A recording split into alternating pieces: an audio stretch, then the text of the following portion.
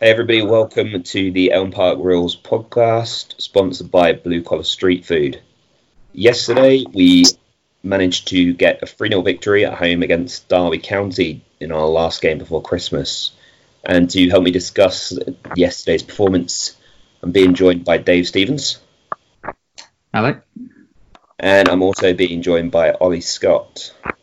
Good morning. How are you both doing? Yeah, I'm doing well. Actually, always Sunday morning is always a little bit better, a little bit more merry after a win at the Madejski. So I feel very good. Perfect. So before we get into it, I just want to mention to anybody who hasn't seen yet, we are running a Liam Moore signed shirt competition over on our Facebook, Instagram and Twitter. Please go ahead, find us on all our social media, enter the competition. Winners being announced on Christmas Day, so good luck to anybody who does enter that. Obviously, follow us while you're there.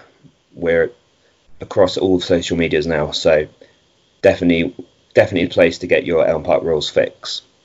So let's look back at yesterday's game. The team news looked yesterday like we were going to line up with another 4-4-2 with Mate lining up wide right yesterday. We saw the same front two again with Zhao and Bulldog, but Mate coming into play as well yesterday. And did it look to you, Dave, like we were playing a 4-4-2 again, or was it more of a 4-4-3? 4-3-3 even?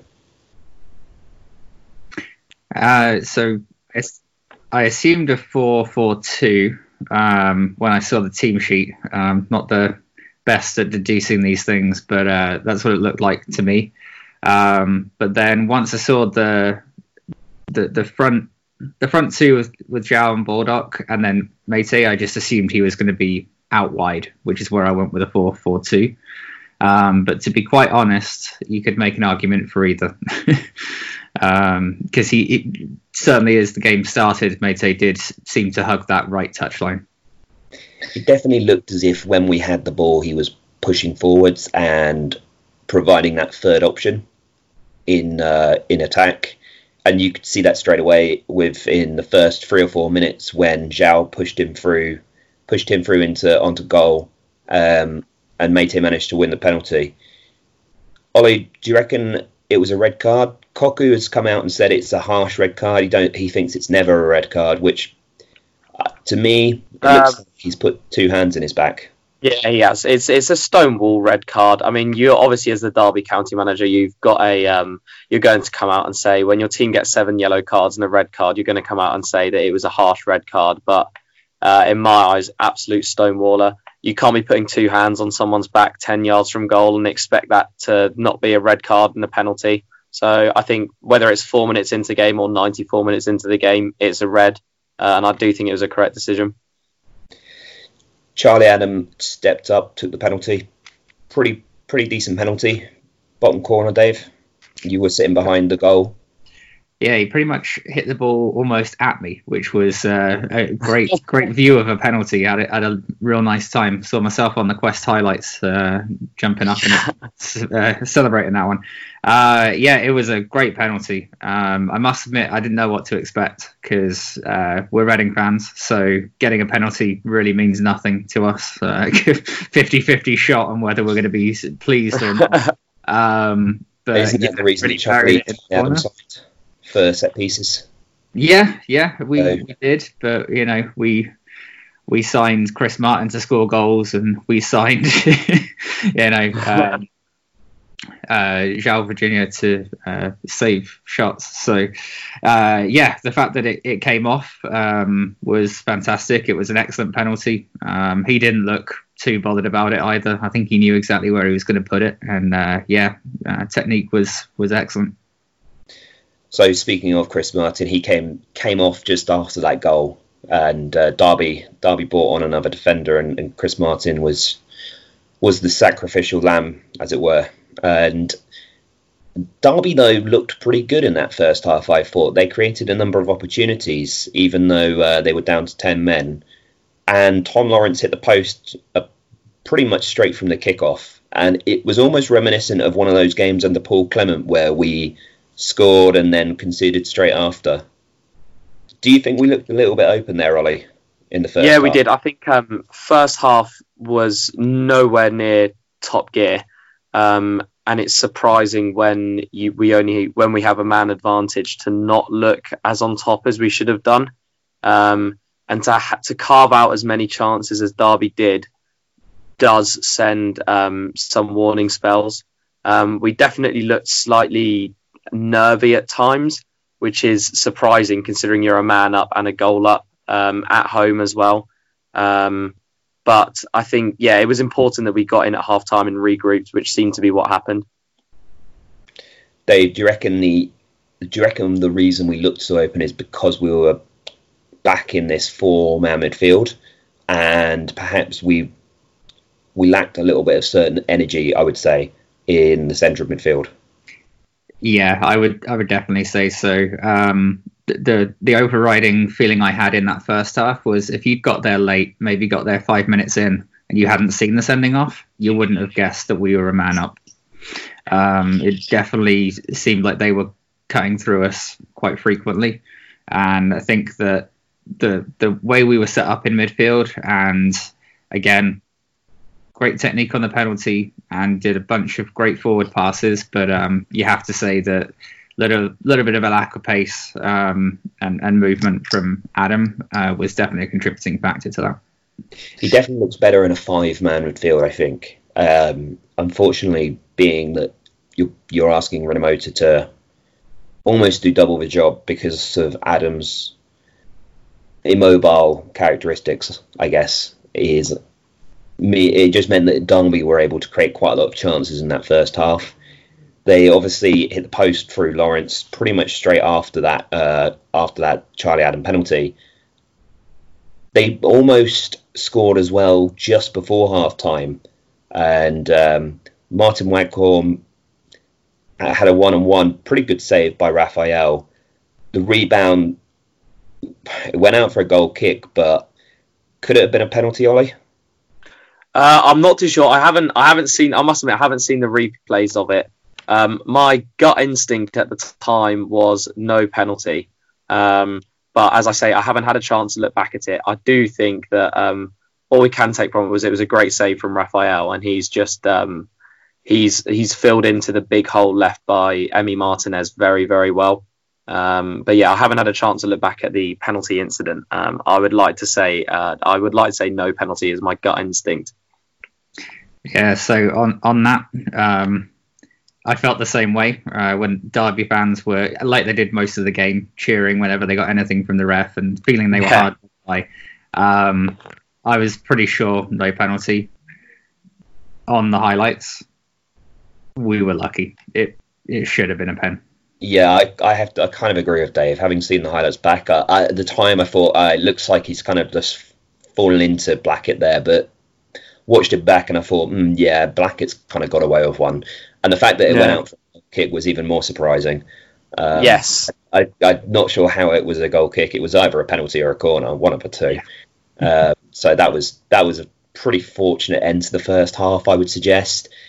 The second half was probably a little bit easier for Reading, I would suggest. We didn't really have that many issues with Derby in the second half. Although they tried to put Reading under pressure, they didn't really have as many clear-cut opportunities in that second half. And about 10 minutes into the second half, we managed to go 2-0 up. But before that, John Swift came back from injury. How pleased were you to see him back on the field, Ollie?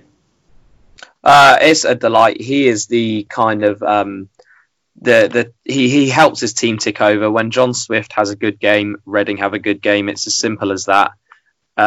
His form this season has been fantastic. Prior to August this year, we've been saying, Swift has never hit the heights that he hit in that first half of 16-17. And that's kind of been the story of his Reading career up until now.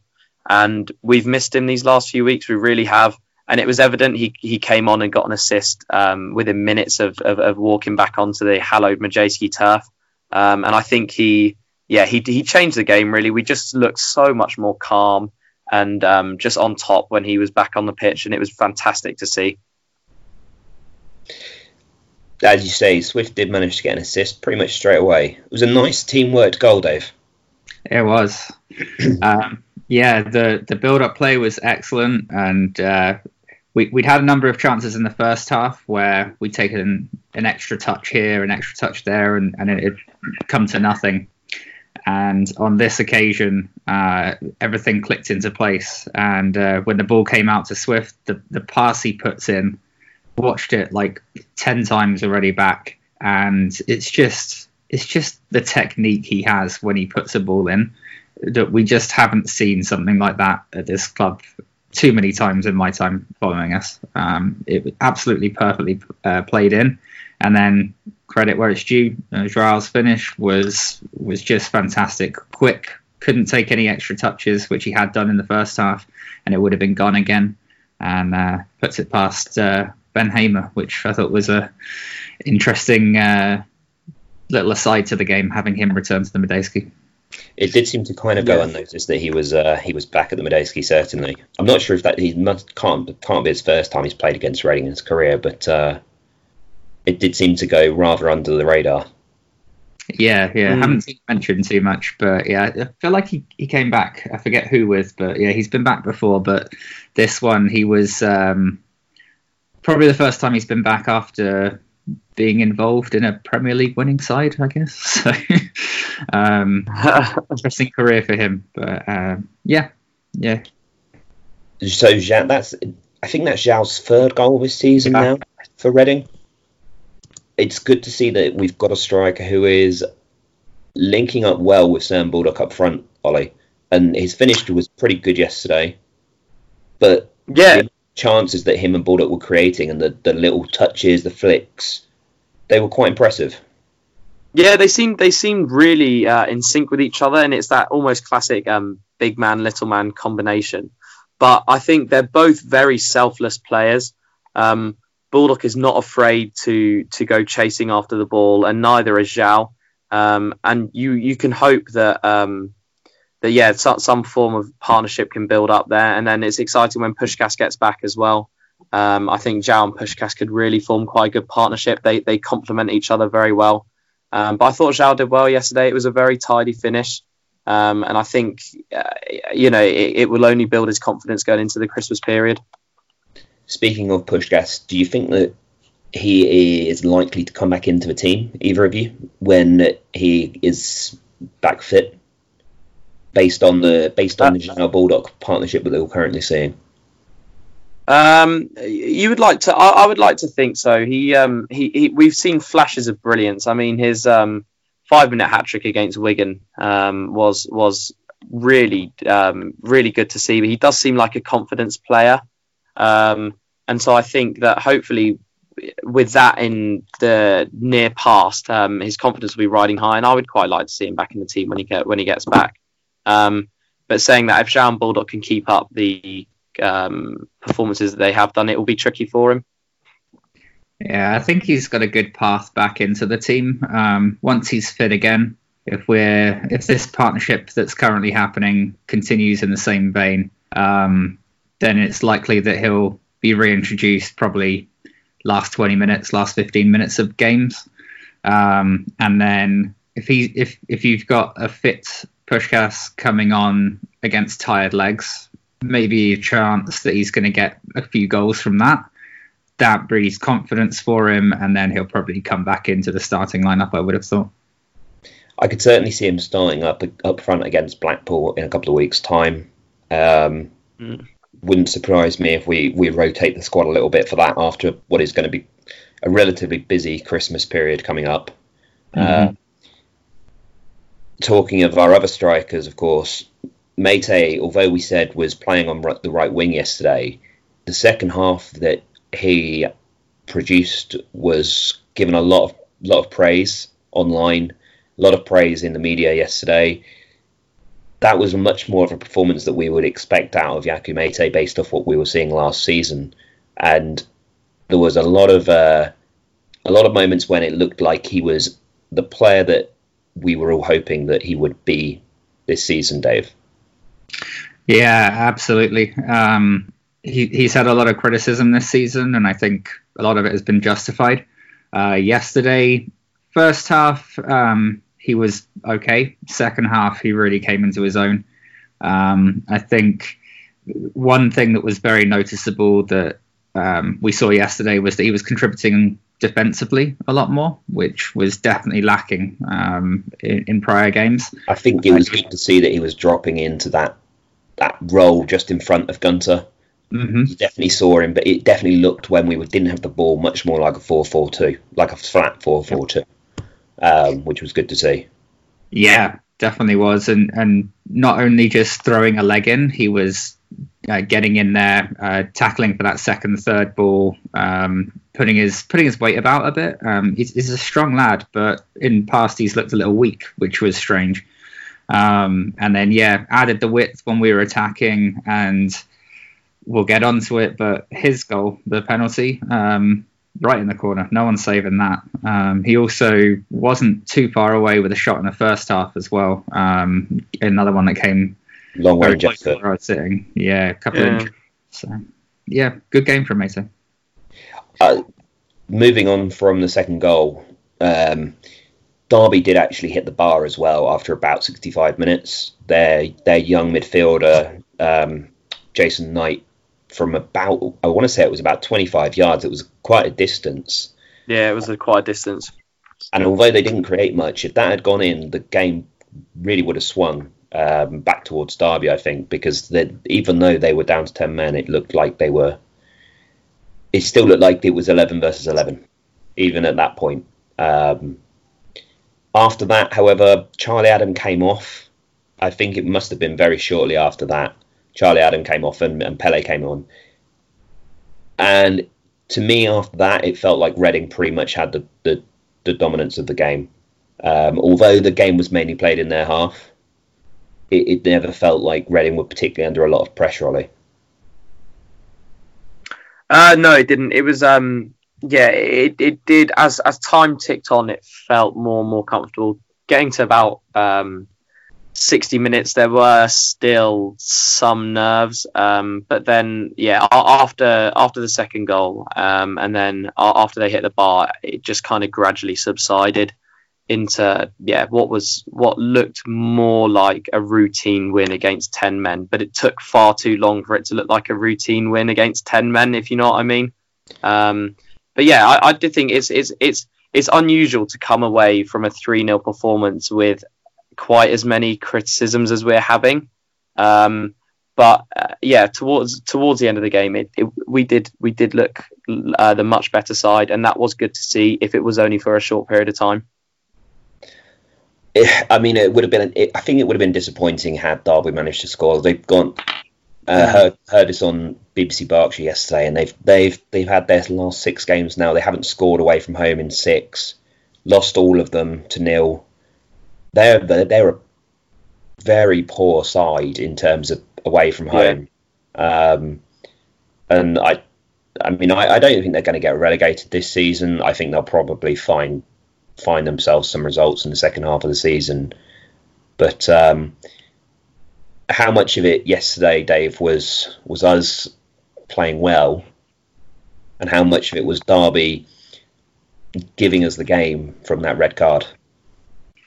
I think the red card did change everything. Like, it settled some nerves. It gave us a material advantage from the off. An extra man and a goal minutes into the game was good. Them losing a striker minutes into the game was good.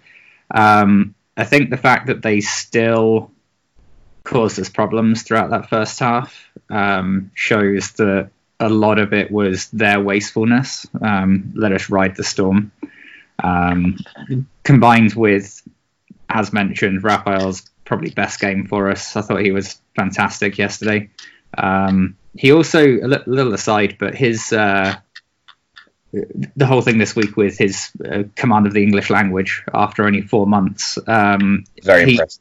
It's quite amazing, and to the point where in the first half, in the second half, getting confused here, when he was right in front of me, we were trying to make a sub and slow the game down a little bit.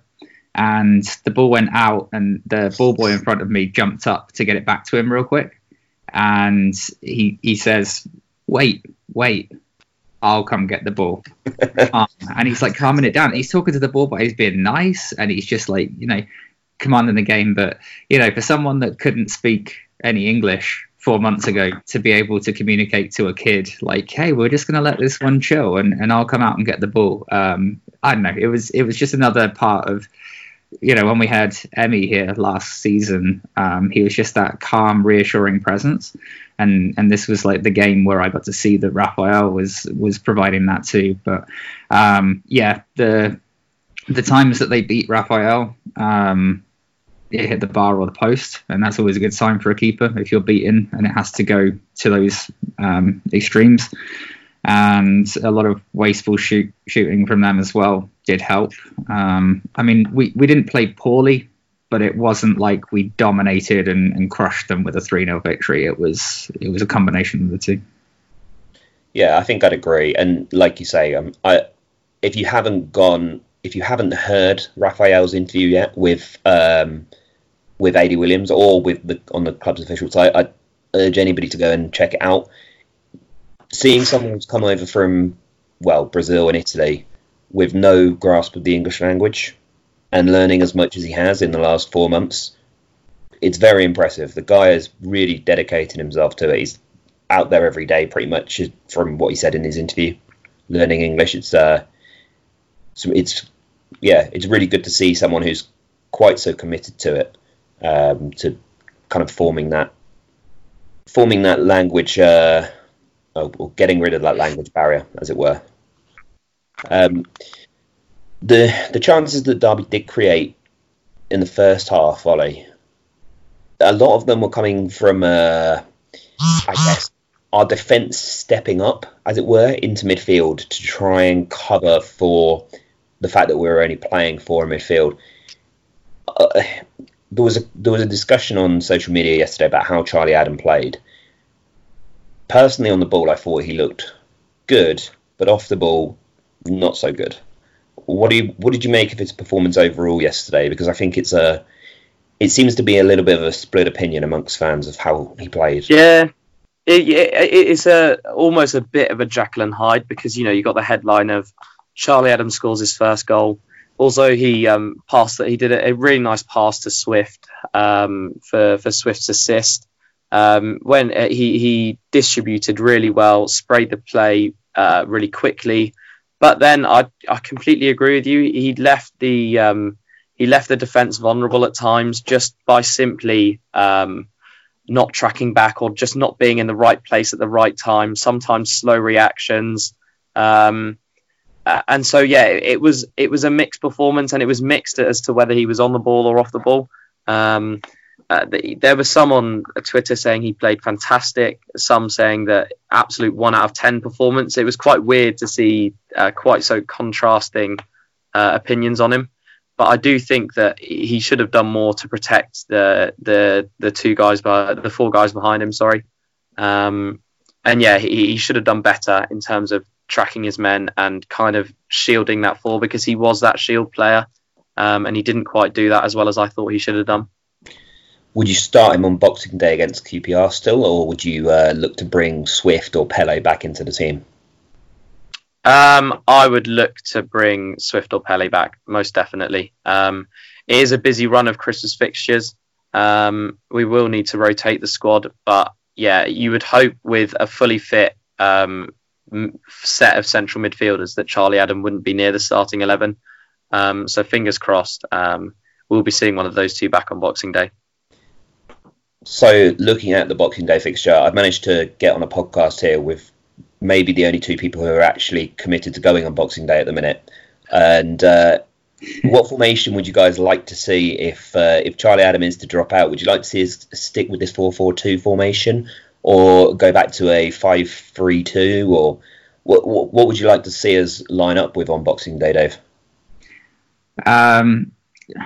So I'm in 2 minds, because games against QPR have never really necessarily gone the way I've wanted in the last few I've seen. But watching them yesterday, against Charlton, I would like to see us be positive and go 4 at the back, just because we're at home, and I think that if we don't take the game to them, we might regret it. So yeah, I think I'd go with the 4 rather than the 5. And then play a 4 in midfield as well.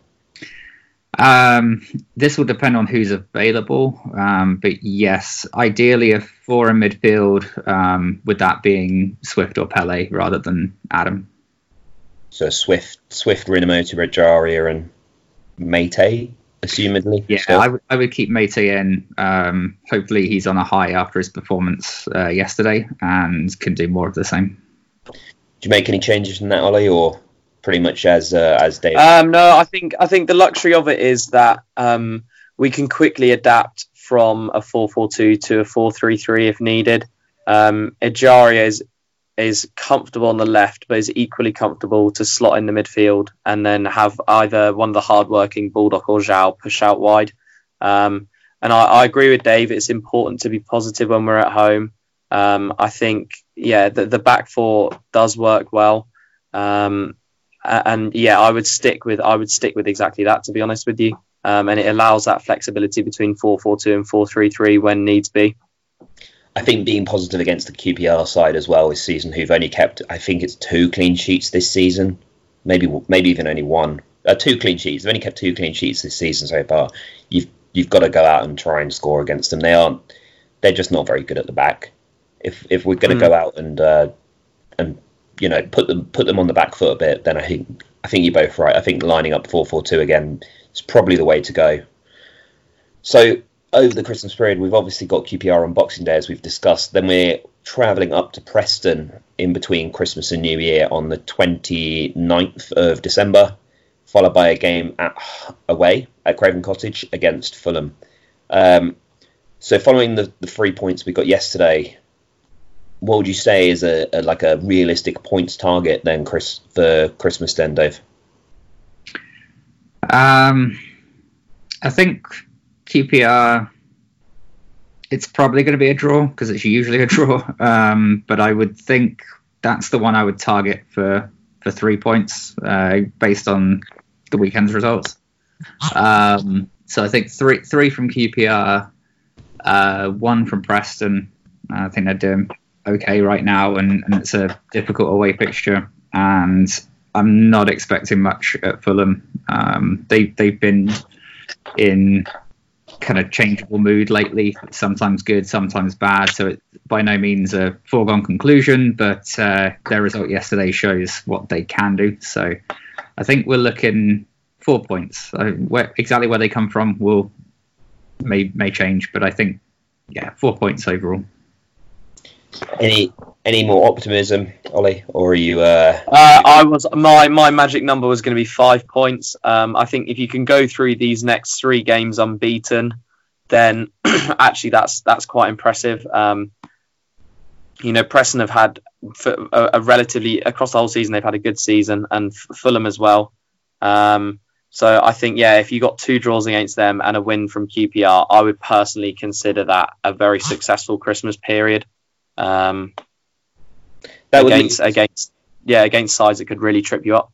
Yeah, that would leave us with over 30 points going into New Year, which I don't know when the last time. Probably it must be the playoff season, but it hasn't been often in the last couple of years when we've got to New Year and had 30 points already. So yeah, that would leave Bowen with a relatively good points per game number, okay. And we'd have to be looking towards mid-table. You think if we get 4 or 5 points from the next 3, and that's pleasing. We're currently in 16th place, and if we beat QPR, then we'll only be 3 points behind them after Boxing Day. So there's definitely a lot to aim for the Reading side coming up in the next couple of weeks. The next couple of weeks also see the New Year in, and Dave, I know there's an event going on New Year's Eve. Yeah, that's right. for the Fulham game. There's a group of supporters, Fulham supporters, and some Reading as well, and a couple of neutrals, as it were, meeting at the Medeski at 6 p.m. I believe on New Year's Eve, and they're going to walk through the night from Reading to Fulham, ending there in time for the game.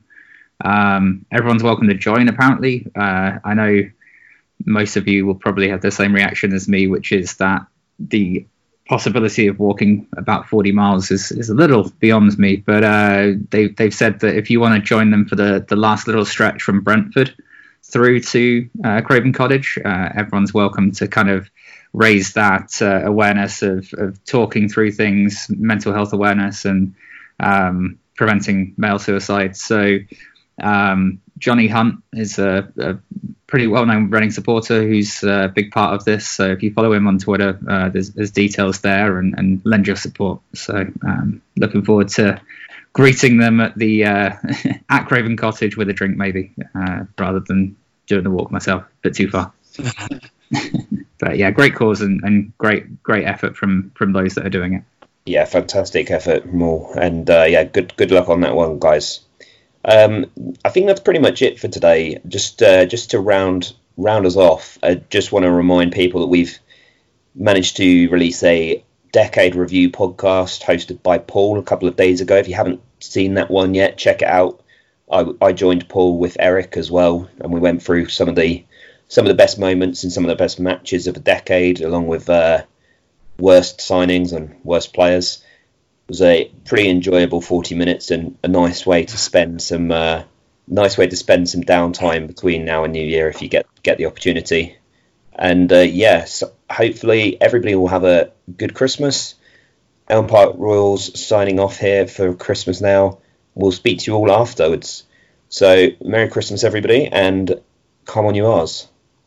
Cheers.